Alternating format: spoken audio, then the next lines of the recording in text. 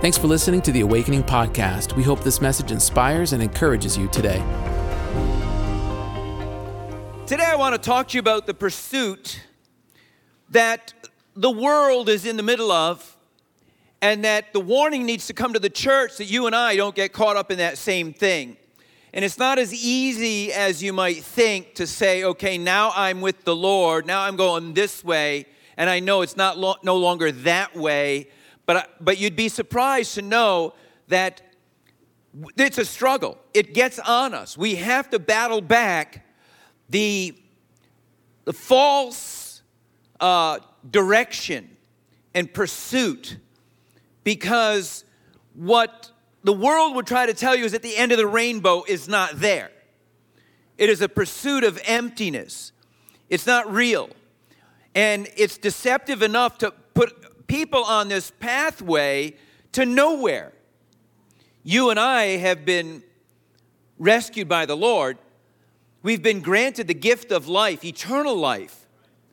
It is a gift that God has given us. So we've been rescued into something that releases us from emptiness, puts us into the things of God.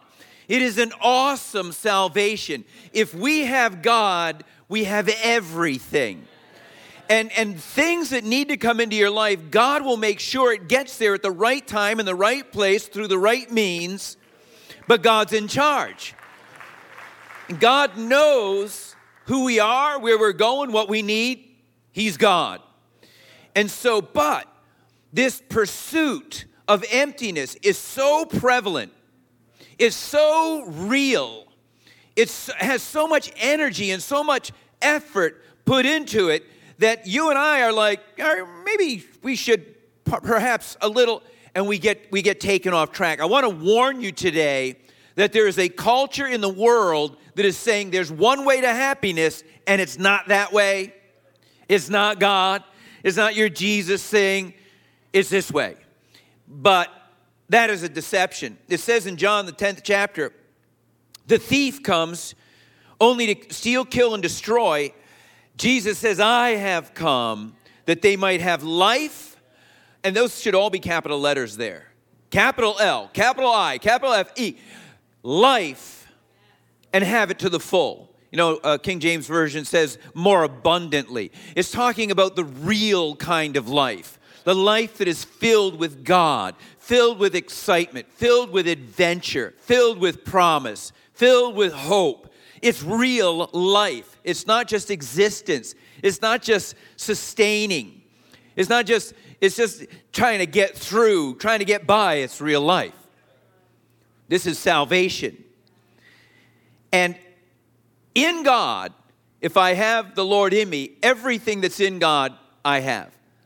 All of the nature of God, His goodness, His power, His creation, His love, that comes into me. I have everything in me if I have God in me. Can you say amen? There's nothing more that you can add to me to give me anything that I don't already have in God. And so in Matthew, Jesus says this in chapter 6 in the Sermon on the Mount.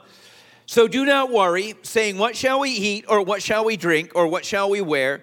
For the pagans run after these things, and your heavenly Father knows that you need them. You do not have to run like the pagans do. Amen? But seek first His kingdom and His righteousness, and all these things will be given to you as well. But I believe sometimes we in the body of Christ, we get swept back into the thinking that we need to get back into that gerbil wheel, get back into that rat race, get back into, producing and making things happen ourselves, when in fact our salvation should take that pressure off.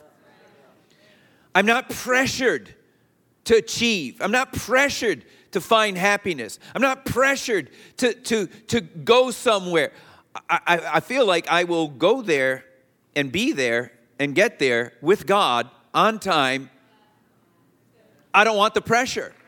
Can you say amen? I need the peace. I need the joy. Amen. Patience is a fruit of the Holy Spirit. Are you patient? No, I have to get there, and I have to get there now. hold on. Hold on. Get a hold of God. You do not have to run like the pagans do. God wants to bless your life. God wants to give you things. God knows what you need before you even ask. Can you say amen to that? God knows what you need before you even ask. And God is a wise God. He's not a stingy father, but he's also wise. He's not just going to heap stuff on you that will kill you, that will stumble you, that will be no good for you. It's a good thing you have a wise father. So I need to give over my life to the wisdom of God, because God will get you the right stuff, the right guy, the right girl. No amens on that. Sorry. But believe me when I tell you, it takes wisdom. This takes wisdom. But the world idolizes these things that are way up at the top. Fame, fortune, status, achievement. These things are idolized by the world. And so we idolize billionaires. We idolize movie stars. We idolize sports figures that have achieved the highest realm. We idolize them. We make idols out of them. And so what happens is this starts to become the way culture processes what is real life. Real life, real happiness is if you're a billionaire. I might never be a billionaire, but at least I know where happiness comes from. I'm going to head in that direction. Well, hold on a second. How do you know that billionaire is happy? Well, because he's an icon. He's an idol. We lift him up, and we know that if you're going to get anywhere with true happiness, you need to have $1 billion, or at least $1 million, or something, several hundred million. When it's not true. It's not true. It does not bring you fulfillment. It will not bring you to the pinnacle of life, the pinnacle of happiness, the pinnacle of anything, but they are idols. And those idols leak down on us, even as a congregation of believers, those idols leak down on us to where only the icon matters. And I might not say it outright, but in my heart, I sort of process how I view life in light of the icon. Well, let me give you, for instance, let's say one of you says, well, we went out to dinner the other night with a guy that makes $50,000 a year. You'd go, and so, who cares? Stop talking. Don't need to hear the rest of it. Don't care. But if you said, we went out to dinner the other night with somebody who makes $200 million a year, everybody's all ears. No kidding. What was he like? What did he say? What did you guys talk about? What did he have? What did he do? Who paid for the meal? You paid for the meal. Isn't that true? That's why he has 200 million. You paid for the meal. It's how we process life. We want the icon. That's important to us. Somehow we process, or we include that in the calculus as to what makes life. And Jesus is saying, I am life. Here's your calculus. Me plus nothing equals everything. If you say, we went out to dinner the other night with the top lawyer in all of Pawtucket Avenue. Everybody would go, I thought you were going to say the top lawyer in the entire East Coast. He's not even the top lawyer in the entire East Providence. We don't need to hear about it. See, we always want to know about the top. Our student was the top student in the entire state. My son achieved the top. We always want to include that in the calculus of what makes us something. Church, it's on us. It's in us. We haven't yet shed that thinking to say, wait a second, now that I have Christ, I don't have to be the top anything. I don't have to be a billionaire or a millionaire. I don't have to be anything. And it's not that $1 million is bad or good. If God is walking with me in whatever way we go, I know God is going to bless me. Amen? Because I know a lot of Christian millionaires. God bless them. God bless them. I know a lot of top lawyers on Pawtucket Avenue. You know? We need to take that out of the calculus of how we process what matters, what brings happiness, what brings fulfillment. And if it's on me, it'll get on my kids. If really what matters to me is money, it will get on my kids. If really what matters to me is achievement, it'll get on my kids. I can't be home any day or any hour during the week because I'm serving you. You know? Okay, Dad. All right. But is it true? Are we demonstrating that's not real? Something that's not real? You know, I call some people like the evangelists of the untrue. They want you to believe in something that's not true. Somebody says, we went to this mountaintop retreat in Montana. It was the most amazing setting in the world. Every morning we had our coffee in the hot springs, the salt hot springs. And as we had our coffee, we just looked down over the valley at the Colorado River. I don't know if it's Colorado, it's in Montana. Go with me on this. We looked down over the Colorado River. It was so beautiful and majestic, and the buffalo were just ranging out there and grazing, and it was every morning was so picturesque. What they're really trying to say is, wouldn't you want that?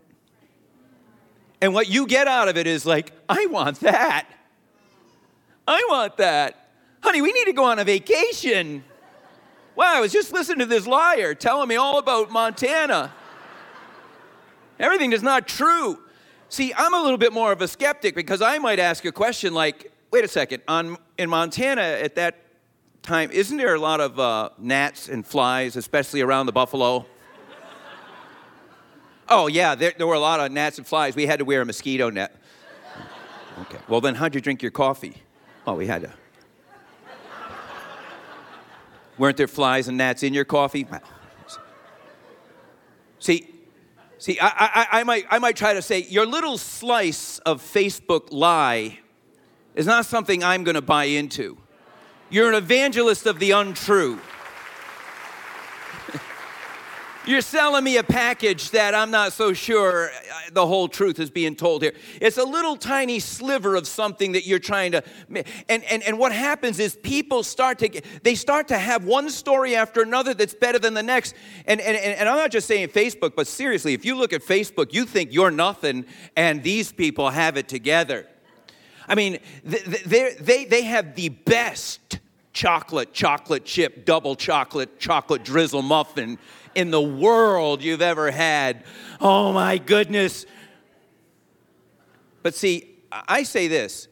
Listen, the Lord is the one who made the mountains. He made the rivers. He made He made the buffalo. And I had coffee with him this morning in my kitchen.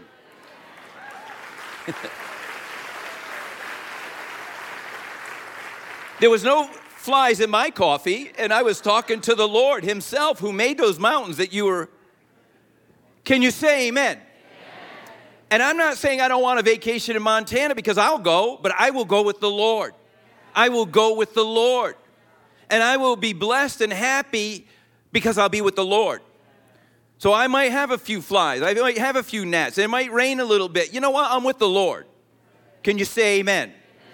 I need to stick there because that's my salvation. I can't get back over there where you are telling me how great it is because I don't think that's really that great. Honestly, I think it's empty. I think that's where you're going.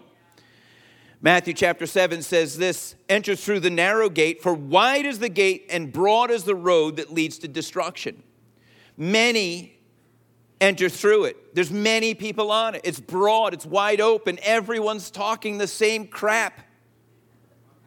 Can you say that in church? Can we get the media team to edit that out? That will not be on our... But small is the gate and narrow the road that leads to life. Capital L, capital I, capital F-A, life. And only a few find it. But broad is the road, and many voices, and everyone's saying the same thing, and it gets on us. It leaks on us. It gets to the point where I say, you know what? They can't all be wrong. I mean, I'll maybe do some of that. I'll press for some of that. I'll go for some of that money. I'll go for some of that fame. I'll go for some of that achievement. I'll still be a Christian. I'll still serve the Lord. And I try to mix the two. And I bring that into the calculus of what I think is going to make me happy or successful in life. And that's what the Israelites did. They said, we will serve the Lord, but you can't not offer an offering to Baal because he's the God of fertility. He's the God of the fields. And so if you're going to have a good harvest, you better throw something Baal's way. And the Lord says, really? I didn't bring you to the verses where God says, wait a second, you take a piece of wood, you cut it in half, you put a bunch of shavings together, and you make this little wooden something. With all the shavings, you heat a fire and cook a steak on it, and you eat and you're filled. With the other half, you worship it. God says, how silly is that?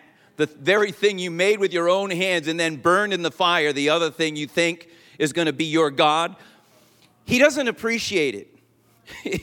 He knows there's no competition. He is everything you'll ever need.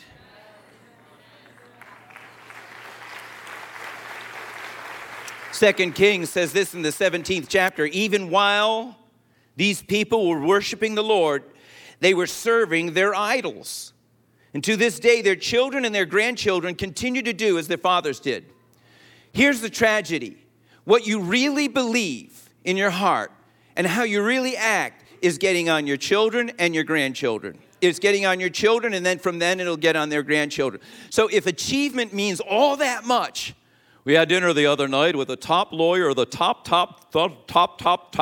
And the next thing you know, your kids are saying, yeah, and we got around Jimmy, who's the top, something top. And then my student is the top student in all of Western Southern Cumberland. And the student is like, I got a D+. Your values get on them. If all you think about or care about is money and achievement and all these other things, it's a pursuit of emptiness. All of your kids are going to say, we need to pursue emptiness too. There's got to be something there because you see it in dad and you see it in mom. You see that guy? He's got a Rolex. See that guy? He's got a Rolex. Yeah, Dad, who cares? Who cares? He's not with his kids. He doesn't love the Lord. Amen? I wish sometimes the children would step in there and tell Dad, come on, Dad, get real. We want to see you happy. We don't want to see you pulled around by the nose ring of the devil. And I know I'm a millionaire, and I'll tell you a little story about him, but all we talked about was money. They always wanted to know about the stock market and what your investments are in, and did you do this, and I sold a house, did you make money? We did this, we doubled, we flipped it, we did this and that, and the others. And the kids come and said, Dad, we sold the boat. Did you make money on that boat? Yeah, we made a lot of money on that boat. Good thing, glad. Not how are you doing, what's going on, just did you make money on that boat? Yeah, Dad, we did. Good. But what happens is they got a little older, he got a little older, and they said to themselves, Dad is a little bit forgetful of things. So they hired some lawyers and said, the multi-millions that he has, he's not really responsible for because he wants to give some money away to his friends, $200 here, pay for this guy's rent, pay for that guy's mortgage. Once every, couple of months he does something like that, which is totally irresponsible for a multimillionaire to do that. And so they got the judge to say, yeah, give the millions over to the kids. And the dad now is put into the nursing home. True story. True story. And I have to applaud the kids. You went for the millions. You did everything your dad taught you to do. Good for you. You got it. And the dad should too. Did you sell the dad? Good. Aw. It gets on your children. It gets on your grandchildren. You're living a life right now that demonstrates your values. And we have to be careful that we're not in pursuit of emptiness, because that will get on our children and our children's children. Solomon warns us in Ecclesiastes. He says in chapter 1, verse 2, he's the teacher here, or the preacher, and he says, this is how he opens the lesson up, which, by the way, is I'm going to try it sometime. Meaningless, meaningless, says the teacher, utterly meaningless. Everything is meaningless. Let's pray. He adds on later on, he says, a chasing after the wind. Vanity, vanity, meaningless, meaningless. Emptiness, emptiness, all is empty. Chasing after the wind. And then he lists all the different things that people do that's meaningless, which is really pretty powerful. But God uses Solomon as an example to show us in biblical terms, this is what extravagance can bring you. And so in chapter 2, he says this, Solomon says, I thought in my heart, come now, I will test you with pleasure to find out what is good, or how good can it get. But that also proved to be meaningless. That also proved to be empty. And he goes on and he recounts it, and starting in verse 4, I undertook great projects. I built houses, really they're palaces. Giant palaces Solomon built. For myself, I planted vineyards. I made gardens and parks and planted all kinds of fruit trees in them. And I made reservoirs to water groves of flourishing trees. In other words, he built these giant cisterns that would have aqueducts that would go down to these forests of fruit trees that Solomon would plant. To see what Solomon had, the Queen of Sheba said, the half has not been told about the kingdom down there in Jerusalem that Solomon had. He's the richest king to ever live. People say he's richer than Elon Musk. Over $200 billion. Gold stacked on top of gold, stacked on top of gold. And he recounts it here. In verse 8, I amassed silver and gold for myself and the treasure of kings and provinces. In other words, all of the kings and the provinces in the area were serving him and paying taxes to Solomon. And he amassed all this stuff. I acquired men and women singers and musicians and a harem as well. The delights of the heart of man. Now, this is kind of politically correct here where he says, wink, wink, the delights of the heart of man. He had 700 wives. Nobody moves. All the husbands are like, he's a dope. God is trying to say, how much extravagance is over the top? 700 wives. I mean, you can't handle one, but I'm just telling. But I did the math on this. If Solomon got married every Saturday, every week, 52 weeks a year, he would be at the wedding chapel for 13 and a half straight years. Saying the same thing, I do. And when I tell you, these just weren't ordinary women. These were queens and princesses and people that were, Solomon said, I'll take that one, let's see. Are you with me? And not only that, he had 300 concubines. I mean, we're up to 1,000 women here. This is the biblical way of saying Solomon had all the gold, all of the provision, all of the cattle, all of the wealth, all of the women. And Solomon says at the end of it, it was meaningless, all of it, a chasing after the wind. And he goes on to say, serve God. Be loyal to him. If you look at some of the richest people that we know, or the most famous people that we know, if you look at the lives of celebrities, there's dozens and dozens and dozens and dozens and dozens of them that have committed suicide. Tragic. And so many more on top of that just have died from overdose. They just died of overdose. They got to the end of emptiness and they said, I'm out of here. I'm depressed. I'm suicidal. I'm empty. I'm out of here. And so many more that have just drowned themselves in drugs and in alcohol and wasted their lives and been divorced after divorce after divorce. And And their lives, really, if you look at them, this is the pinnacle of this pathway to emptiness. If you look at it, it's pitiful. It's sad, isn't it? But yet that culture of go after it, get it, have it, be famous, be wealthy, be something, gets on us when actually God says, no, I'll give you life and life more abundantly. I will give you the desires of your heart. I will shepherd you as a good shepherd. I'll protect you. I'll bless you.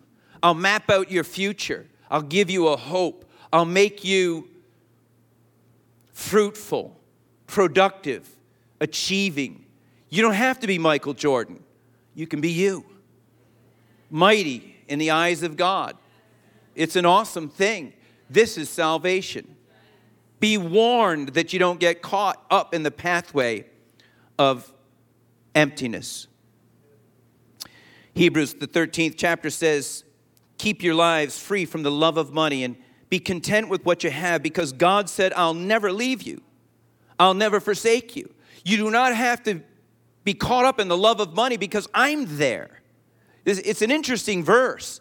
It's basically saying, be free from the love of money because God will never leave you. You don't have to have this if you have that.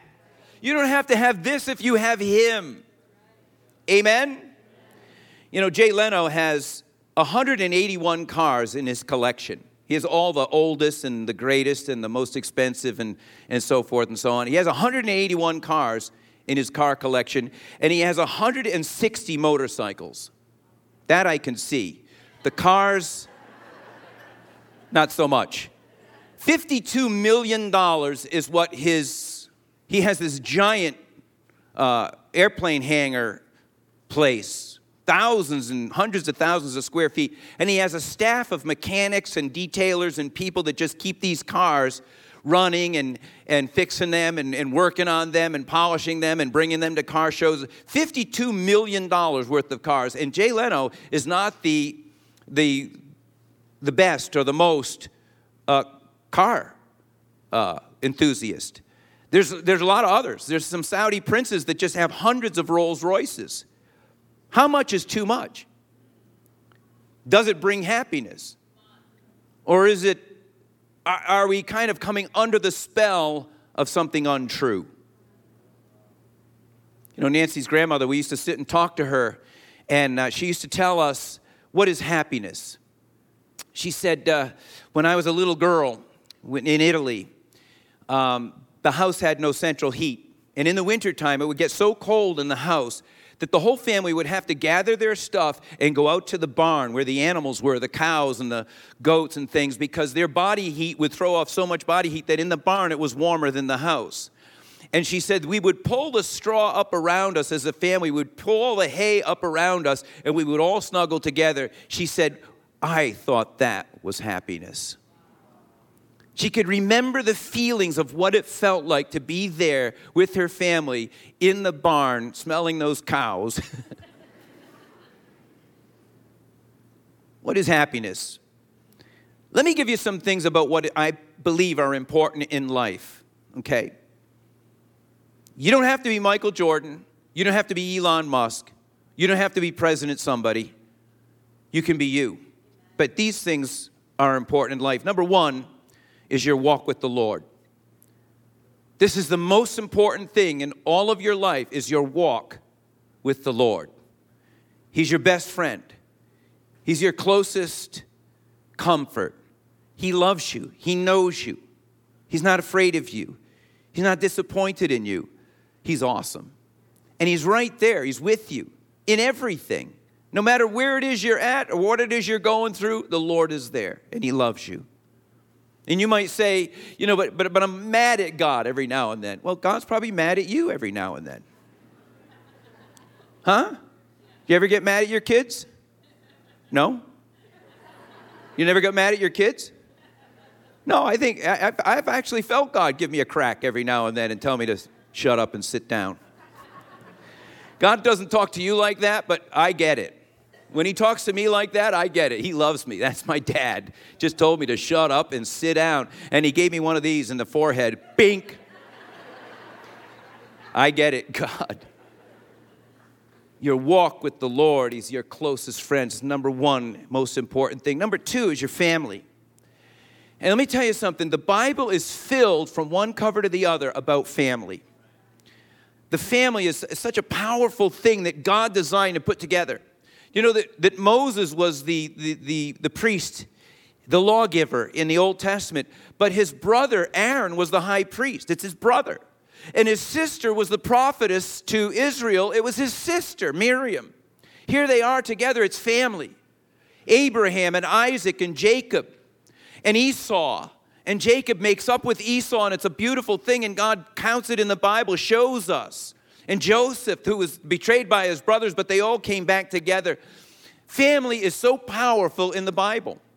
Jesus had brothers that walked with him.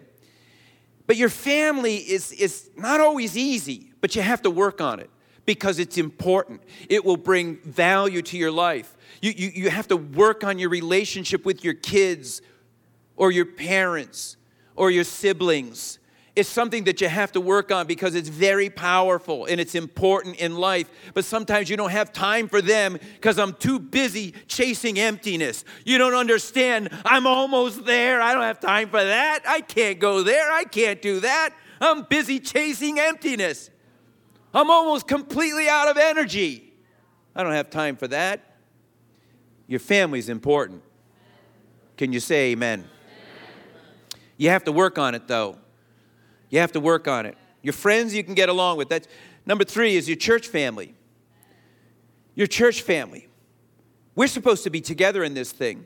You know, it was never God's idea that people would drive from all over, come to a single place, and then leave right after that. But that we would make friends here. We would make friends. You know, we're not just tumbleweeds where we have no root system. We're supposed to be together in this walk with the Lord and in this work of the ministry that's here at Awakening Church in New England. But we're supposed to be together in this thing. I'm not saying you have to know every person in the church, but you have to be connected with some of your church family to be the church family. Can you say amen? But you have to work on that too.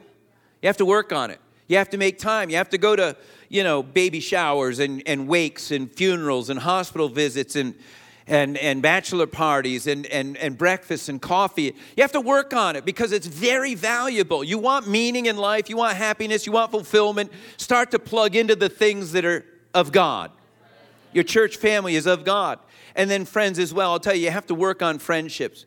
Nancy tells me all the time, friends is worth it to work on it. Because sometimes I'm a little bit more of a homebody than she is, so I was like, I don't want to go. She says, come on, let's work on this. Let's go. Let's hang out. Let's go to dinner with them. Let's do this. Let's do that. She's always wanting to do everything till midnight. Like, hun, we've been with them. Let's go. And then number 4 is your service to the Lord. And to people, not just the Lord's people, but the Bible does say, do good to all people, but especially the family of God. Especially the family of God. But God's saying, come on, I want you to reach out to those that are in prison, or those that are poor, or those that need help, or those that need a hand. I want you to reach out to them. It is my service to the Lord. God, take my hands. You know, Jesus showed us, let me show you what to do. And he washes the feet of his disciples. And he says, what I'm doing, you're going to do. God, use my hands. Use my life to serve people, to serve those you love. This is very, very vital. And in it and through it, you will gain strength. You will gain hope. You will gain vision. You will gain happiness. You won't be so miserable. Poke the person next to you. I want to give you 4 more things. Counsel. Number 1, don't be in a rush. Some of you guys really need to hear this. Don't be in a rush. Don't always be in a schedule, in a pressure. I got to get there. I got to do this. I got to do this by hand. I got to go there. I got to run over there. I got to get to Home Depot. I got to get to the thing. I got to get the rental thing. If I don't get it back by 4 o'clock, I'm going to go. Cutting off old people. Get out of the way. What are you, old? And the person's like this. Yes. You know. What are you, nuts? I'm old. You're nuts. I'd rather be old. Do you know why old people drive slow? They're not in a rush. They live long enough to know, I'll get there. You know, here you are. Sweat beating down, going by a cop. Not the old guy, he's driving by. Busted. Don't be in a rush. Number 2, don't worry. Don't worry about anything. Well, you have to worry about some things. Come on, yet. No, the Bible says don't worry about anything. I'm going to go with the Bible. Be anxious for nothing. God has it all under control. God knows what's going on. I believe God's heart is breaking for this country. He hears your cries. He hears the cry. But I'll tell you, I believe that repentance has to come. The heat is getting turned up. Repentance has to come. I can't get involved in night to day, to night to day, to week after week worry. I'm going to pray. Say, God, bless America. Bring us to repentance. Do whatever it is you have to do, God. But I'm on the path with you, Lord. I'm in it with you, God. I will pray, but I got to give it to you because the Lord ultimately fights the battles. Can you say amen? Amen? I can't be wrapped up in fear. Don't worry. Number 3, maintain a sense of humor. This is not silly or nothing. This is real. You have to maintain a sense of humor. If you don't know a joke, learn a joke. Tell a joke. Make a joke. Smile. Start with that. Start there. Don't take yourself too seriously. But you have to understand that God wants there to be, there's another fruit of the Spirit is joy. Have some joy about what it is you're doing. And if it goes south, if it goes sour on you and it starts to rain after you got the drill from Home Depot and all that stuff, laugh. This is funny. This is funny. I cut off the old lady, made it to the Home Depot, was rude to the guy, and now it's raining. I can't use the thing. I get it, God. And that's when God didn't say, shut up and sit down, but He actually said,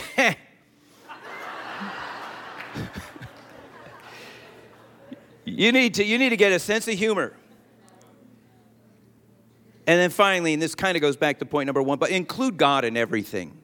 Include Him in everything. He's with you. In the car, at CVS, in the airplane, with your kids, washing dishes. Include Him in everything. When you go out your door in the morning, say, it's a beautiful day, Lord. Thank you for this day, Lord. When you start your car, say, hop in, Lord. Include God in everything. It's not religious or it's not overly spiritual. It's not any of those things. It's really right. I don't have to be on this path to emptiness. I can sit in the car with God and I'm totally fulfilled. Amen. Stand to your feet. I want to pray for you this morning. I want to end with this one verse here. In John chapter 10, verse 9, Jesus said, I am the gate. Whoever enters through me will be saved. He will come in and go out and find pasture. Thanks for listening to the Awakening Podcast. We hope this message has encouraged you. If you want to learn more about our church, visit us online at awakening.global. We'll see you soon.